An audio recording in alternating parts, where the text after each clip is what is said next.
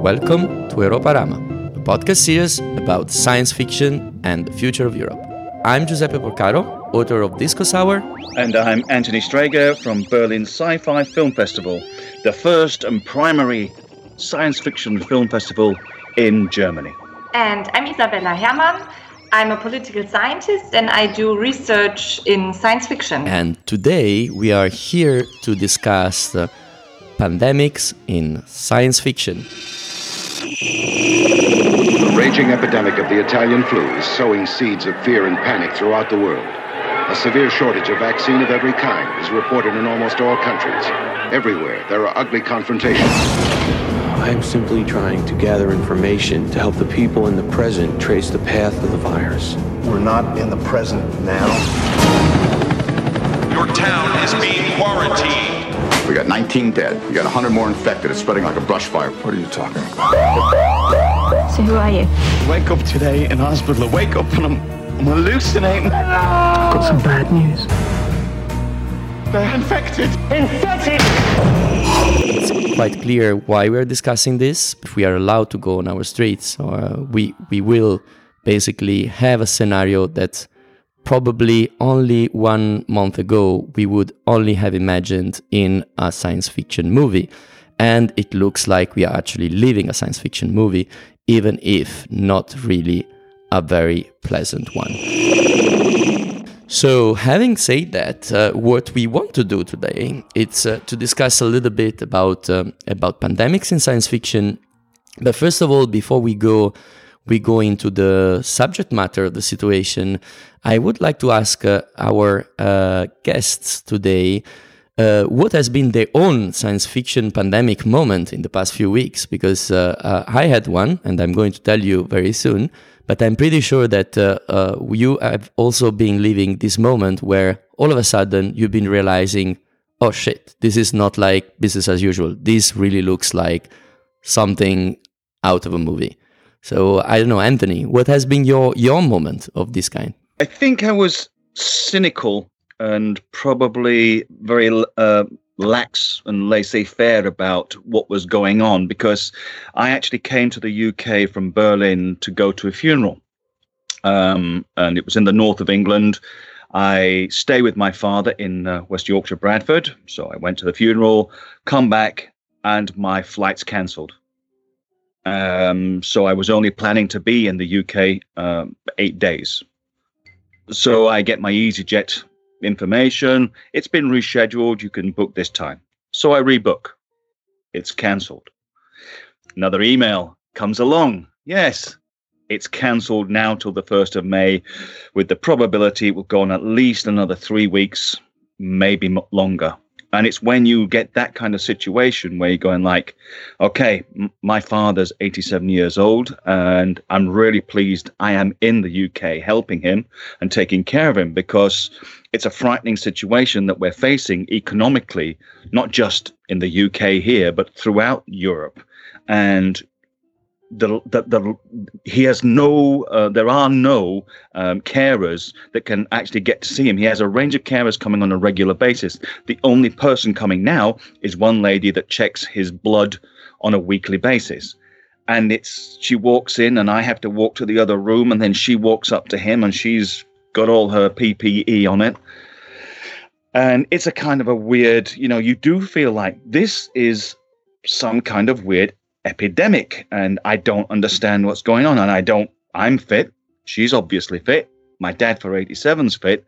But with all this social distancing, this 2 meter stuff and people covering their faces, it looks like something straight out of, probably Quarantine, which is probably the most accurate film of the time. In fact, if that was made today, you would say, well, they're just copying.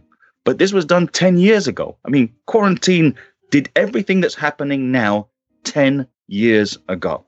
So that was my kind of blinding moment, other than watching people fight over a packet of pasta and beans and two silly old ladies rolling around on the floor looking for the last toilet roll.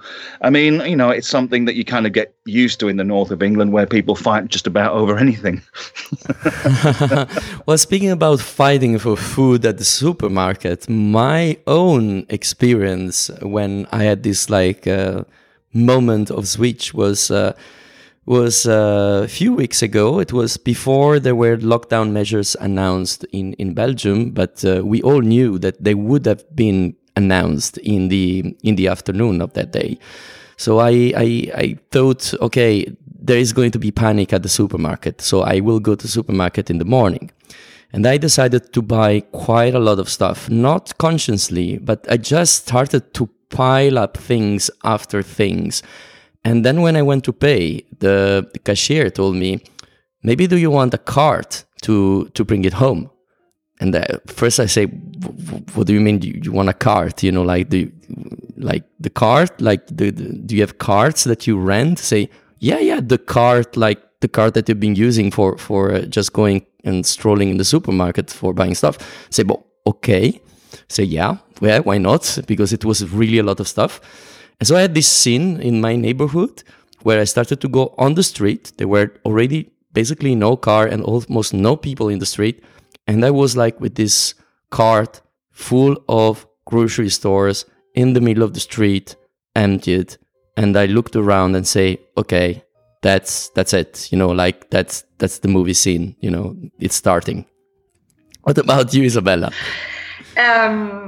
Yeah, maybe I can add a different experience. So, first, as a disclaimer, the situation in general is very ugly in many aspects. And I'm also quite privileged. So I get paid still, I can stay at home. I got home office, Having said that, my sci-fi moment is actually that I didn't have a sci-fi moment. If you define a sci-fi moment like in these apocalyptic scenes, or empty streets or people with face masks and stuff. Because for me, and actually when I'm talking to friends also, they see it, or I'm seeing it as a kind of deceleration. Because normally, you both know that, I guess. I go to a lot of events. I'm also myself moderating. I'm sitting on panels. I do a lot of social networking and stuff. And right now, I can just stay at home and read a book. And I don't have any fear of missing out, because there is nothing taking place. So it's totally fine because everyone stays at home. So I can do that too and do my stuff, do research, watch some sci-fi films. And for me, it's kind of relaxing. So there is no pressure anymore. So basically, for you, it's quite a positive experience. I can say. Except of the social distancing thing, or I'd rather say it's a physical distancing, not a social distancing, because right now we have also a social thing, right? And I'm talking to a lot of people via Skype and Zoom. So the social part is not the problem, the physical one. Yeah. But except that, also, I get everything I need in the supermarket. We can go out still in Berlin. You can go for a walk, you can do jogging. So, you can go out and enjoy the sun. Yeah, Yeah, I know, I get... I have to say that I have a second part or a sequel of what happened in the supermarket and so on, because just a few days after I had this moment, actually I got sick and I had to go to the emergency room, and the coronavirus emergency room. And that was really like pandemic, a pandemic movie in the full sense, with people covering themselves in masks and so on, and that was quite scary per se, because I was scared as well because I was not feeling good.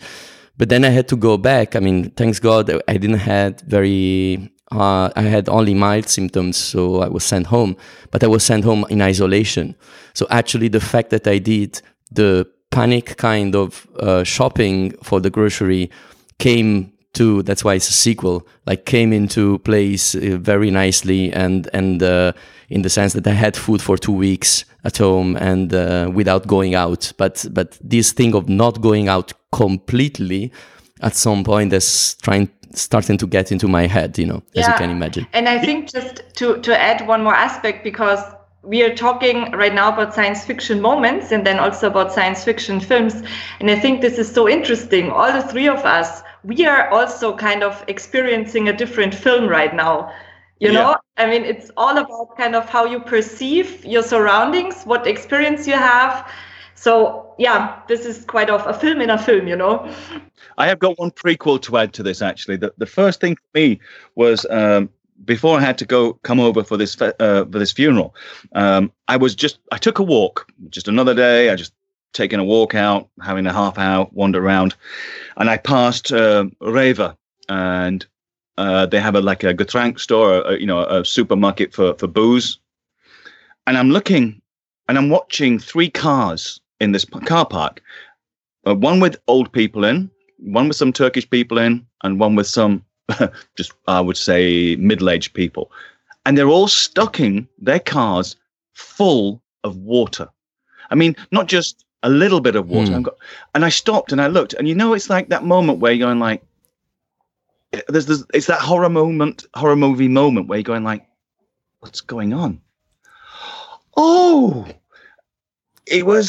I just couldn't understand. And I got home to my wife and I said to Catherine, I said, I've just seen the weirdest thing. Why were these old people stacking all this water in this truck? I'm going like, she says, well, old people do that. I'm like, do they? I mean, do they really buy so much? And it was a kind of like it was just this kind of like weird connect. And I never thought about it until actually we got here. Then the lockdown comes down, and now I am stuck in a house with my father, and who I've not been stuck in a house with since I was 20 years old, And then you got these 2 silly old blokes, like at each other, left, right, and centre, smashing at each other. But it's a very weird thing. And I took a walk down a canal, and there's all these people with face masks, and you're going like, and everybody walks around you like you have got the plague, and going like, inside, my actual reaction is laughing, because it feels like I don't feel like anybody here knows the truth. That's what I feel. In what sense? Well, in the we get all this public information, we get the government information, we get how it works, what the virus does. All this information comes in, and people like, some people have a mask on, some people have rubber gloves on. Some people have rubber gloves on, take the rubber gloves off, put them on the floor and leave them there. That sounds good. They have trolleys for supermarkets, but nobody wipes the trolley handles or anything. You go inside, you queue, supposedly at 2 meters apart, but nobody really queues 2 meters apart, because if they've got kids, the kids run around. They don't seem to stop the kids from running around. Therefore, everybody gets a bit more compressed. Yeah. And then you enter in the supermarket, and people are just free range roaming inside the supermarket. Like, absolutely. You have the queue to enter inside, and then you enter in the supermarket, and it's free range. You can have like the lady just bumping behind your back because she needs the same thing that you are looking in the same shelf and stuff like that. So it's I agree with you. It's very contradictory, the whole thing. To a certain extent. That's when it feels like it's a surreal movie. It's not just science fiction. It just feels everything's surreal, because I feel like I have all the right information, but not necessarily in the right order. And that's the problem. Yeah, you're totally true. But going into this discussion about in which kind of movies we are all living, because as you say, I think Isabella has a point. Each of us is living a different movie. But stepping a little bit back, and also like the reason of gathering all the 3 of us together today is going a little bit through the actual genre of pandemic movies in science fiction. And have a little bit of a look about what kind of movies have been out there, because I think that this is also like very much which are our references, what we've been watching, the way we are now relating to our daily experience is even if it is informed by the TV news and by what we read and by what we we speak with our close people and close circles of people, there is a certain degree that whatever we are doing at the moment is also informed, our reaction and so on is also informed by our imaginary. And this imaginary has been formed to a very large extent by the way science fiction has been predicting or showing pandemics in the past maybe 40 years of the history of movies, but maybe even more. So I would like to ask you, Anthony, because you are the most knowledgeable of all of us on that, to give us a little bit of an overview of the genre and see a little bit how we make these kind of connections with the dots. And perhaps we also provide a service to our listeners, because they might end up at the end of this episode with a watching list.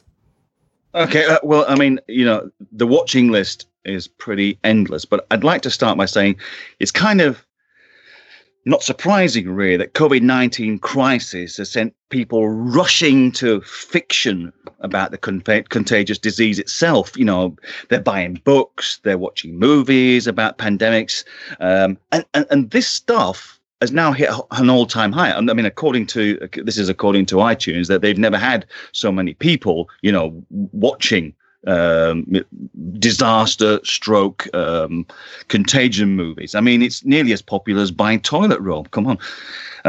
So people stuck in self-isolation, they're picking up novels like The Stand by Stephen King, or they're streaming Contagion. Exactly, probably the most important one to talk about at some point in terms of contagion and disease films. But I keep asking myself a quick question, which is, why are we reading these books and watching these movies on these apocalyptic? Thank you. Apocalyptic. That's fine. Pandemics. Because are we doing it for comfort in the situation that we're in? Is it a comfort factor? Is it like having to clap for all the people that are on the front line? Are we trying to circumvent the actual real feelings by indulging in something that's non-reality based? I mean, that's, for years and years, and certainly in Germany, and Isabella will agree with me, like German TV is filled with crime about medical narratives and this kind of thing. And these are the kind of things that, kind of seep into the psyche of people. And so this whole thing is like, it's exploded. People are watching these, so let's call them disaster movies, not just disease movies, because if we look at them as a disaster, it's disaster movie, but also like end of the world kind of movies, so and it's science fiction, it's horror, it's thriller, it's pure drama, and I think that pandemics scare us partly because they transform other less concrete fears about globalization or cultural change or community identity into a tangible threat that we can understand, on a day-to-day basis. In looking at that, I've selected a list of films that I'll go through that I love and chose. The three that for me are the most relevant are probably Contagion, 2011, which could have been written right now and put out today, and everybody would say it's just a kitchen soap drama, because it's so accurate as to what has happened from Wuhan onwards, and the way it starts and the way it ends. It's an incredible film. And the question I ask myself about this is, if this was a view of a possible future for 2020, why weren't the governments thinking like this in 2002, 2004, 2006, 2008, 2010, when we had all these SARS, MARS, swine? The question would be, if a movie maker, a film director, if a film director can predict it, why the government is not predicting it, right? That's your question. You see, the thing is, it's not about predicting it. They probably do predict it, but what they are about and this is one of the things that frightens me about what's going on, is it's about this world global economy. It's about, maybe we've reached a point in world global economy that it has to so radically change for the future in order to make the next step. This includes whether it be AI, as Isabella and I have talked about on many occasions, and it includes that how we work socially, because more people don't have jobs than do have jobs. Our world population is just about to hit 8 billion. We're heading towards 12.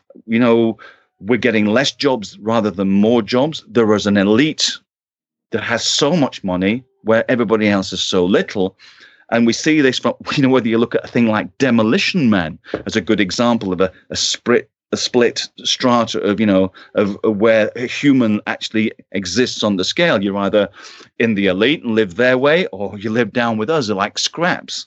And that is something that I find frightening throughout this whole thing. But anyway, Contagion is the most realistic, without doubt. Steven Soderbergh's film is probably my favorite. The other one that I like, and I term this as a monster movie with comedy, but it deals with it because if you're throwing Forhaldemide into the river in great numbers, you would expect something to happen. So Host by Bong Joon-ho is probably my favorite film of his, and it's great entertainment if you've not seen it. And the top of my three would also be 12 Monkeys, which is probably the only one of them which I would call a true science fiction. It's set in 2035. It moves between timelines. It's a dystopian sci-fi fantasy. Steampunk. Yeah. Well, everything.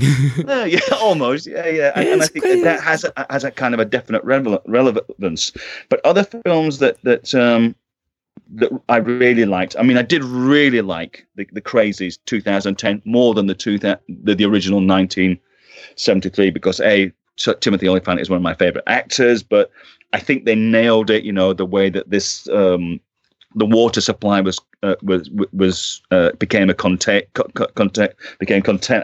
contaminated, and how the residents slowly seep through the town, and it works through, and the way that the military and the governments dealt with it, I thought was pretty smack on.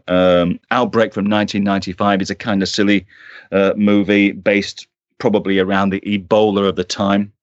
And the other ones let me go through this list. I mean, once I start with other ones, you've got things like Last Man on Earth, 1964, very much a horror movie dealing with undead. Zombieland, 2009, again, obviously a zombie movie. Day of the Dead is a great favorite of mine. I put that out above everybody else because I just love the way that the head scientist is fighting with the military about trying to develop the psyche and understand what the true needs and tap into the humanity of the zombies themselves.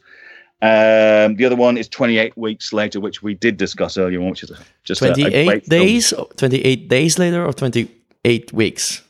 28 days. Days. Okay. It's 28. No, it's 28 weeks later, isn't it? The first one. The first one is 28 days. 28 the days. Second one is 28. Yeah, you're weeks. Right. So it's the Cillian Murphy introduction when he's walking around London, which is probably one of the most stark images from any film, and again that's one of the great trademarks to say somebody like Danny Boyle.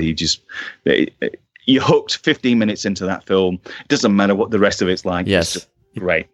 Other one that I haven't seen yet that I really want to see is called It Comes at Night, 2017, and this is starring Joel Edgerton. And I've just got a bit of a note on here.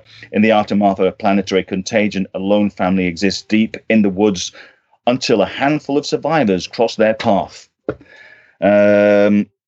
It looks like a very interesting one. So that's something I'm going to check out this week. You could also name in that Bird Box. Actually, that's a very good film. It doesn't say what the contagion was, what causes the madness, although all you can't do is look at the person with the madness. That's a very interesting film and well worth checking out. You could go I Am Legend, 2010, which is basically a remake of Omega Man. And the last one I would say, which was my childhood favorite, which was Andromeda Strain, which is a strain virus that comes out of space, and they try how it mutates and changes. And the other thing I saw the other day on the BBC was something about there's been already some kind of mutation of COVID-19. So that adds a scary dimension to the whole thing.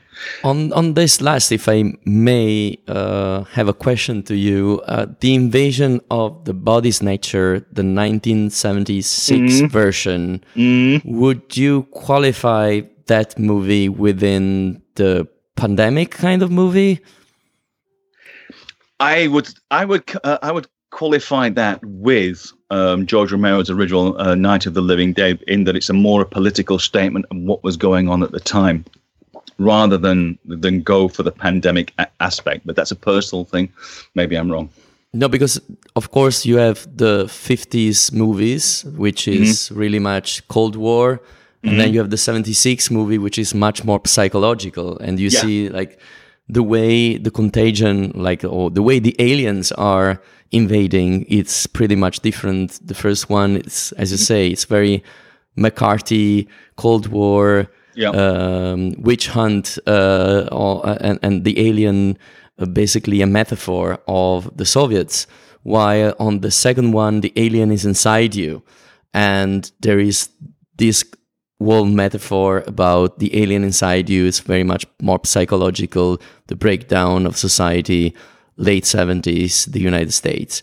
And so on these kind of things about the metaphors, that all these movies that you are mentioning, which are an incredible watching list. I've been watching almost all of what you mentioned. I have to watch The Crazes, and I need to watch It Comes at Night as well. But there's a couple of others that just as a sideline. There's two that I have no idea about. Absolutely no idea. I was just going through and I just typed in, virus movies, and I have no idea about Quarantine 2008. It kind of came and passed me by. And the other one was Carrier 2009. And you mentioned to me earlier on about an old movie, Virus. Yeah, a Japanese movie from 1980. Where 1980, was it 82? Something like that. 80 or 82 or something. But basically, I haven't seen it. But no, I haven't seen it. But I tell you what, that's on my hit list tonight.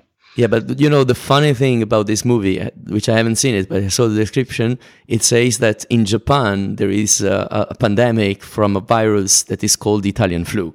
And that makes me also kind of parallelism about what is going on now. I mean, first it was Chinese, home. But now it came home, and then what has been going on in Italy. But I wanted to stay a little bit more on the issue of the metaphors and the political metaphors about the movies, the genres and the cross genres and the movies that we've been seeing, and ask a little bit, Isabella, to reflect a little bit more on that issue about the political metaphors in that watching list, but in general. I mean, actually, to get started, I could add another film which I pretty much like. It's Children of Men from 2006 by Alfonso Cuarón, which has a lot of religious and political messages, actually. And the interesting thing is that this film was made in 2006. So it plays in London. It was made in 2006, before the financial economic crisis in 2008, and before Brexit, of course.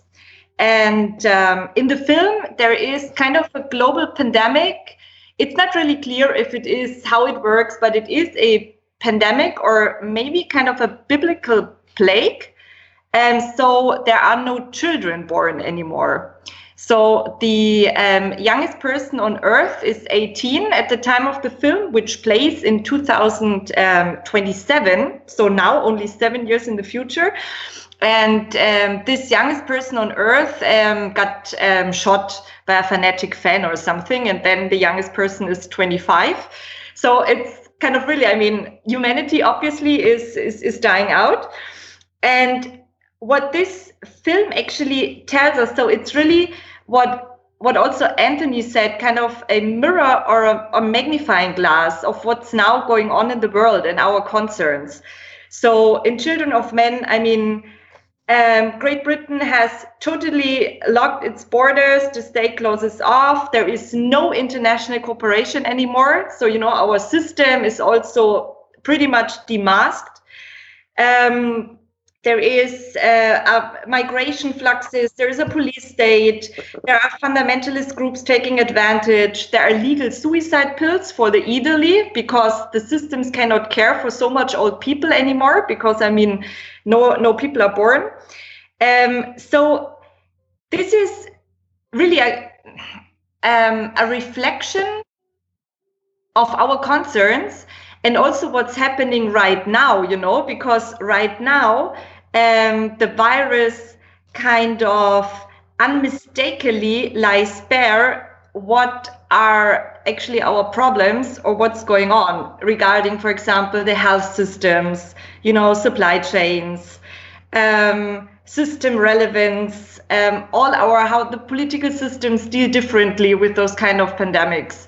So you have really this kind of magnifying glass, what happens right now in reality, and you can see this pretty much in the Children of Men film. But also all these films, actually, they are not only tell us about what's really going on, or they're not just only a mirror, but they're also a reflection of our, let's say, values, prejudices, and primeval fears, if you want. So for example, I mean, in Outbreak and also in Contagion, but also now in the real world, where does the virus comes from? From Asia and Africa, you know, this kind of wild, uncivilized countries, regions. I mean, it's oh my God. You're being so... which I really think is also a very good example. I mean, it's rather a zombie film, but I mean, the zombies, it's a virus, so it's pretty much also kind of science fiction-ish, if I can put it like that.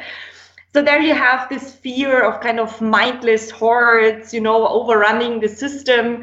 And you can really see that right now, how we try to keep the system. I mean, you know, our economic capitalist world system, if we put kind of all efforts that this keeps running. Or what I think is super interesting is kind of value systems, you know, and taking the virus only as a narrative means is, for example, in Contagion, because who kind of is the carrier of the bad virus? Of course, the unfaithful woman, you know, betrayed her husband.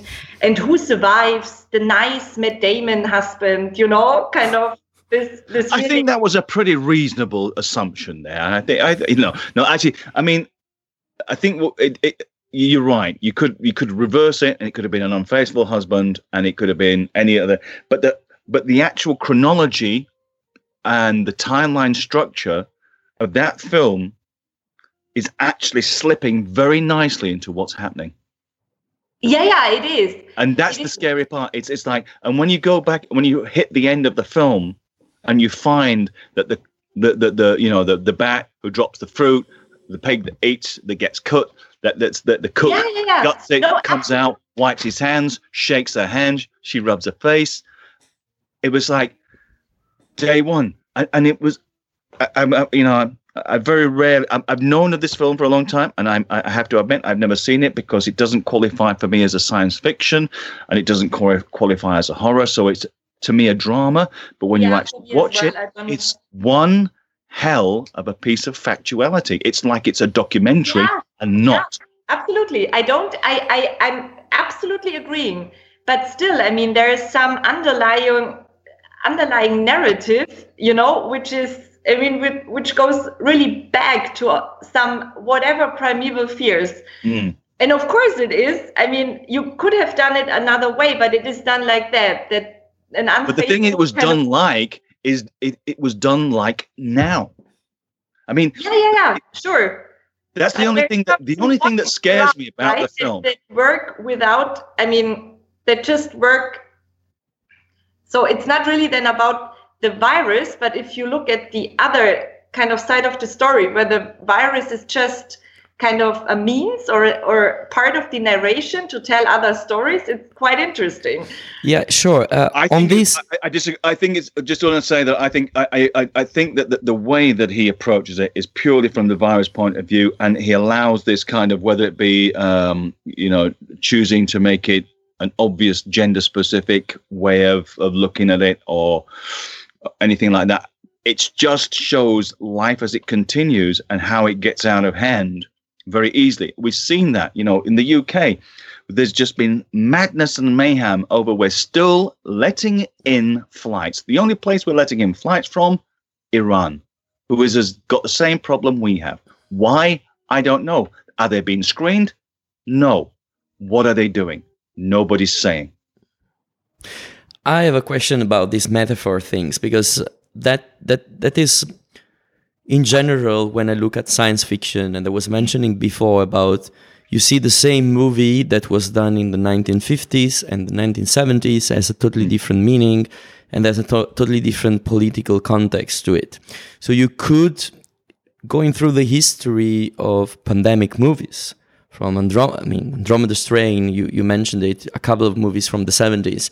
And then you went to the 90s, you mentioned Outbreak, silly movie, action movie, basically, but very much 1990, what was going on with Ebola, but also what was going on with US politics in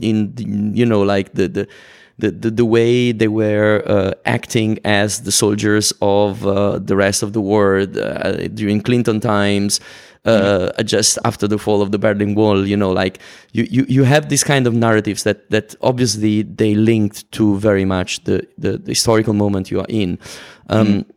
So if we go on this kind of interpretation, which is obviously Contagion is very much here and now because it's just a few years ago. So actually it really looks like a documentary because probably it was meant to be a science fiction movie in related or relating to things that might happen in our current society, hence very closely more linked to drama. On the other hand, there was this science fiction factor, like this fictional factor about this global pandemic, whatever it is. And now this global, that there was only one fiction factor within the whole movie. The rest of the movie was basically here and now. And then that factor becomes reality and becomes our reality. And so that movie becomes basically not anymore a science fiction movie. It becomes a documentary almost, or like a drama or whatever, but basically it's almost like a documentary of a TV news that we're watching on a daily sphere. So that my point here is really, we can really see in the situation we are in now, the way science fiction interplays with the rest of the narratives that they are in society. And now everything is kind of mixed up. And that's the thing, like you going downstairs, if you can go downstairs and go out and experience the kind of things that we were starting with at the beginning of the movie, you really have the feeling that things are really mixed up. We don't even have the parameters that we might have in analyzing fiction on one side and reality on the other side and TV news on the other side.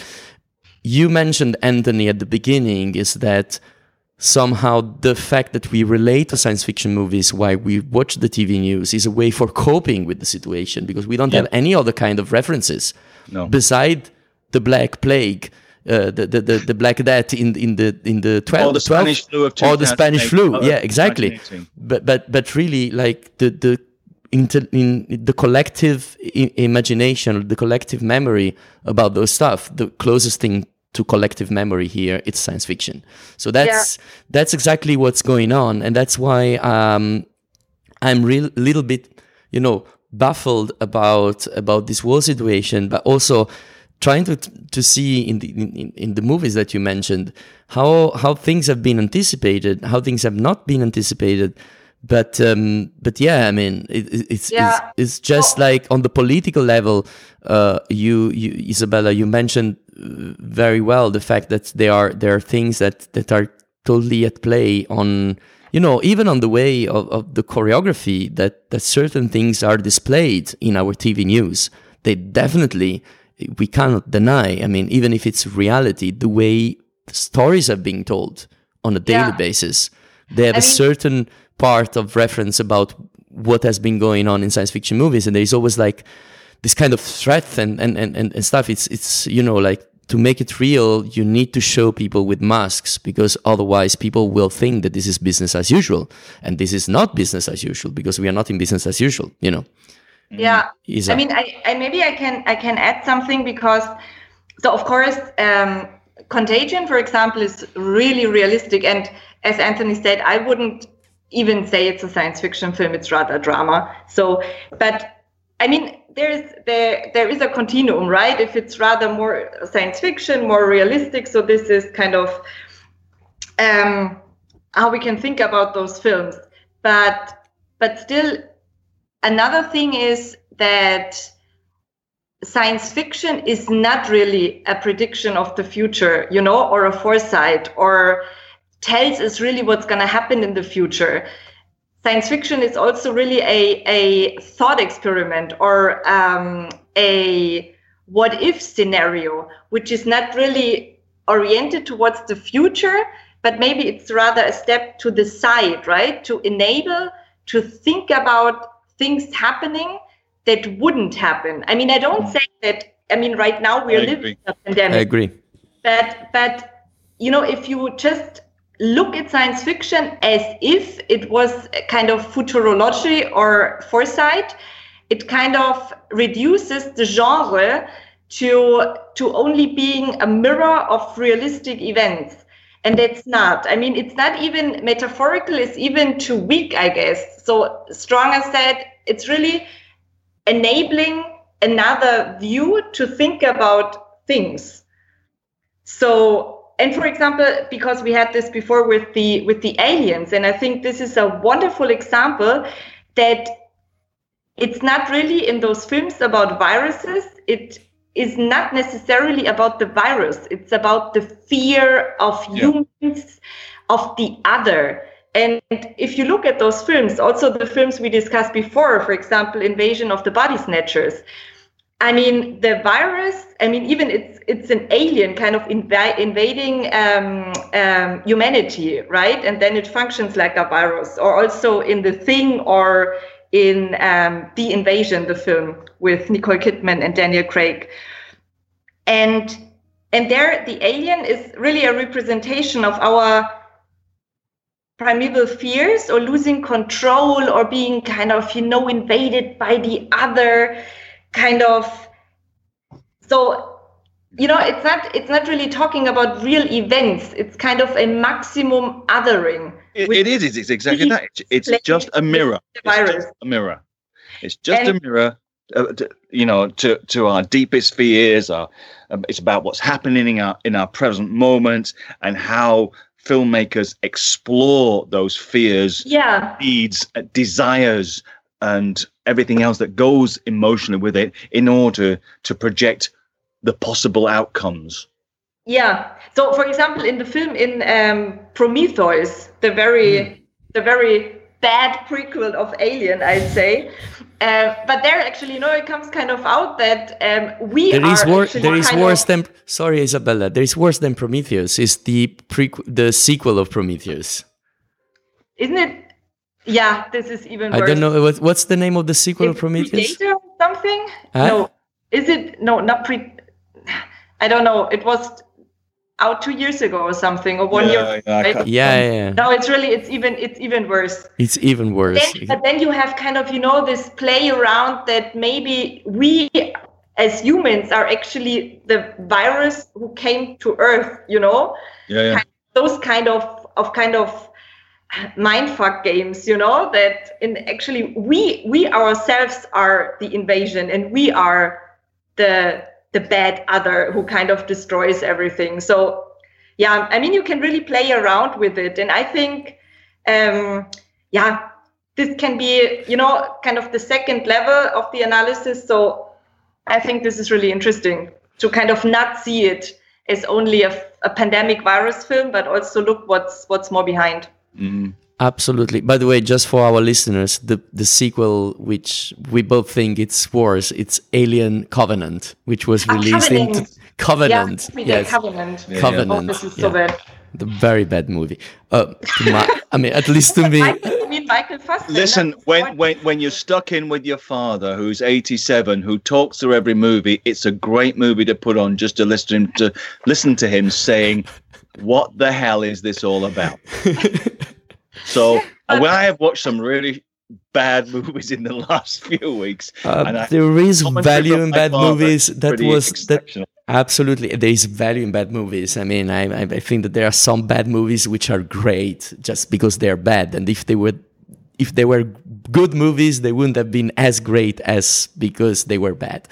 Having said that, and just because we are towards the end of our conversation, I would like. I mean, we mentioned about the fact that in the end of the day, science fiction has to be something that would have a leap of imagination rather than prediction, that science fiction is very much linked and where whatever it is, the aliens or the zombies or the virus or whatever kind of, I don't know, the robots, whatever it is, or the monsters are just a pretext for the fears of people, but also they are pretexts for the fears of people that usually are not here and there and now, because as I said, you're not going to do it exactly the same way it looks now.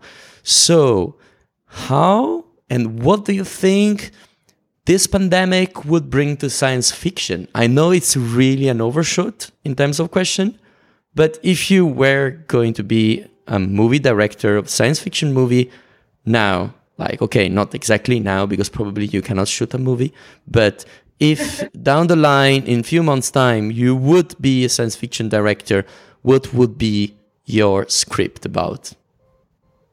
Do you want to go first or shall I, Isabella? If you have a great idea, you can go. My premise on all this is that since day one, I felt that there's something behind COVID-19 that's not just the virus. If I'm a conspiracist, fine, shoot me, hang me, and turn me upside down and slit my throat. That's fine by me. But I just feel the world economics has hit a plateau. It has to change. The need to make money is the most important thing on the planet. When I was a kid, we were taught there were 7 deadly sins. I don't believe that. I only believe there's one, and that's greed. And I think greed is the biggest problem of why we're not dealing with the pandemic either in the UK or worldwide or in Europe. It's purely because governments cut back anything that they can avoid paying for in order to maintain and keep money.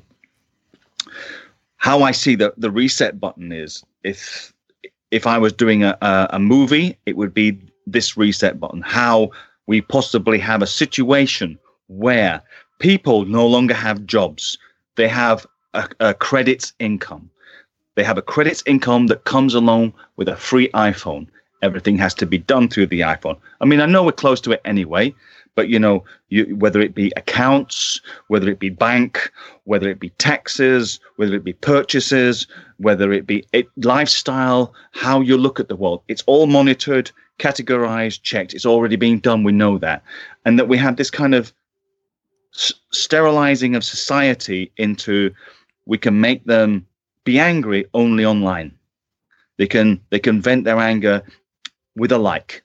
They can vent their anger with a thumbs down. This is not about the Bolsheviks and other events in time where people go out on the streets and die for their beliefs. This will be settled with letting people vote on Facebook and ignoring it. Something like that. So I see that they've actually started to zombify the actual people, the working people, not the elite people, not the highly educated people, but the ones at the bottom of the pile that can't make a living, that just tend to breed, that just live by their religion, that just want to survive. And they will be put into a position where they can no longer make money because there's no money to be made.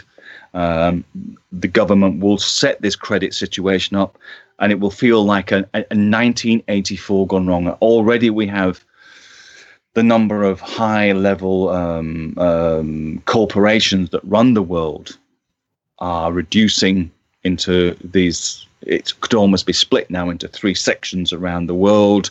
You know, they control the governments within that section. They control the money within that section. They control it. It does sound like 1984 was probably the all-time greatest dystopian book and possible film of all time. Thank you, Anthony and Isabella. What about your movie? What about my movie?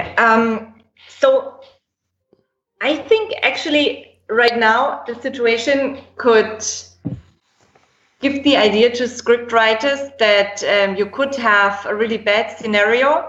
I mean, because right now we have a really soft pandemic, right? I mean, if you compare it to the past or to the Black Death or to the Spanish flu, where kind of, I don't know, 1/3 of Europe died. I mean, so we are kind of in a soft pandemic, but I think it could give or bring the idea of building up something new from the scratch. So if you have now the idea to have a pandemic which really also kills millions of people, you could use that in a film to think about new ways of economic systems, maybe to think of new social arrangements. So I could think that this might be something to develop and something that is an inspiration for filmmakers. Because also the thing is that the future is non-linear. So we always think that the future is kind of linear. So even if we do foresight or futurology, I cannot say this. I can't even spell it. Let's say future science. So if we have forecast analysis of future science, this is kind of uses data from the past, and then we try to build up scenarios, but we cannot make up for things that are non-linearly happening because we don't know what's happening in the future. And we also do this with the past. Absolutely. I mean, our whole history studies, we try to make sense of non-linear events, and then we construct and tell it as if it were causal events, but it's not. I mean, it's a human construction. And we do the same with the future. Yep. And so, for example, after the Black Death, you know, I just read an article today in Süddeutsche Zeitung that after the disease was gone, the whole economic system changed, and there were a lot of chances actually, because this was such an unbelievable event. It changed everything. So I wouldn't say that the Corona pandemic now will change a lot, because I think it's too soft. But as an idea for filmmakers, if you have really a deadly or really... I think it depends on how long it goes on. I think that will really govern the knock-on effect, because, you know, it will hit the small business people first, and then it'll hit the medium-sized business, and then it'll start hitting bigger business. And then, you know, then you have a lot of people without work and a government that has to provide for its people. And that will become very complex in terms of if they always said, these governments, that we didn't have the money, then where's the money come from when we have trillions upon trillions of debt worldwide? And I think that everything that you've said actually works in line with what I've said as well. It's this kind of gemisched, I agree. On my hand, more than just saying a script, because I wouldn't have it right here, right now. But what I think, or what I wish, is that the past 10 years we've been seeing, especially after the financial crisis in 2007, we've been seeing a flourishing of dystopian narratives in movies. Dystopian movies, but also dystopian science fiction in literature and so on, has been like the fashionable thing to do. Can I just say one thing at that point? Yeah. Utopian science fiction is not entertaining. I know, and I will get into this. Of course, I know that utopian science fiction is not entertaining, but there is a difference between. I mean, what I think and what I wish is that back in the 70s, for example, or late 60s and stuff like that, it's true utopian science fiction is not utopian, but. Take a movie like 2001, Space Odyssey by Stanley Kubrick, right? That's not exactly a utopia, because you have a lot of dystopia over there. You have the conflict with the machines, the artificial intelligence stuff. I mean, you have so many things that were already ahead of their time, already there. But on the other hand, you didn't have a steady state of, doomsday. Post-apocalypse, So if there is one thing that I might wish out of the pandemic in terms of science fiction, because if this is to stay for a little while with us, and it seems that it's not going to be as fast as we might think. So if this in one way or another is to stay, I think that it's the role of science fiction not to depict the here and now. Otherwise, it's just going to become drama or like documentary or like just, whatever. So I really hope that we move, the trend would move a little bit beyond the classic dystopian post-apocalypse thing and get us a little bit much more complex stories. Of course, not purely utopian, but somehow giving us the perception and the imagination to imagine another reality, because that's also what we need, like the imagination of another reality, the thought experiment of imagining another reality, another economic system, another geopolitical system. It doesn't need to be utopian, but just the fact that it's completely different from what we have now, and not just the extreme of the current situation. It would be interesting. I mean, at least that's my vision, my wish to be a little bit more optimistic about the narratives. It's not about, for me, it's not about necessarily being optimistic or pessimistic. It's not whether it will be a utopian future or a dystopian future. The only way I look from a personal point of view right now is I see that this world has hit a change point. The world economy has to change. The world order has to change. The way we deal with the increased levels of the population has to change. The way we deal with the consumption of resources within our planet has to change. If it doesn't, they always said that we're 5 billion years away from the end of the Earth. Could end up very much sooner. Okay, that's a dystopian future, but there is the potential within humankind to create something that would look nice and serene in a Star Trek 70s TV series. Isabella, your last words.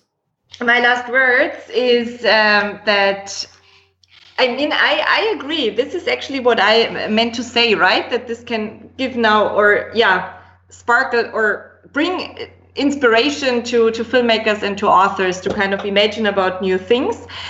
And also, but what you see in all those post-apocalyptic films, also that are connected to climate change, for example.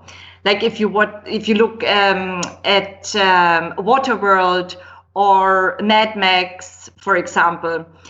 What the thing is that they show us a really dark future, but at the same time, there's always this spark of hope.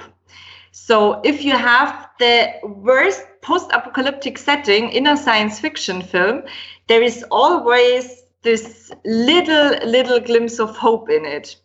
And I think this is very much human too, because how would you show a future where there is humankind vanished, right?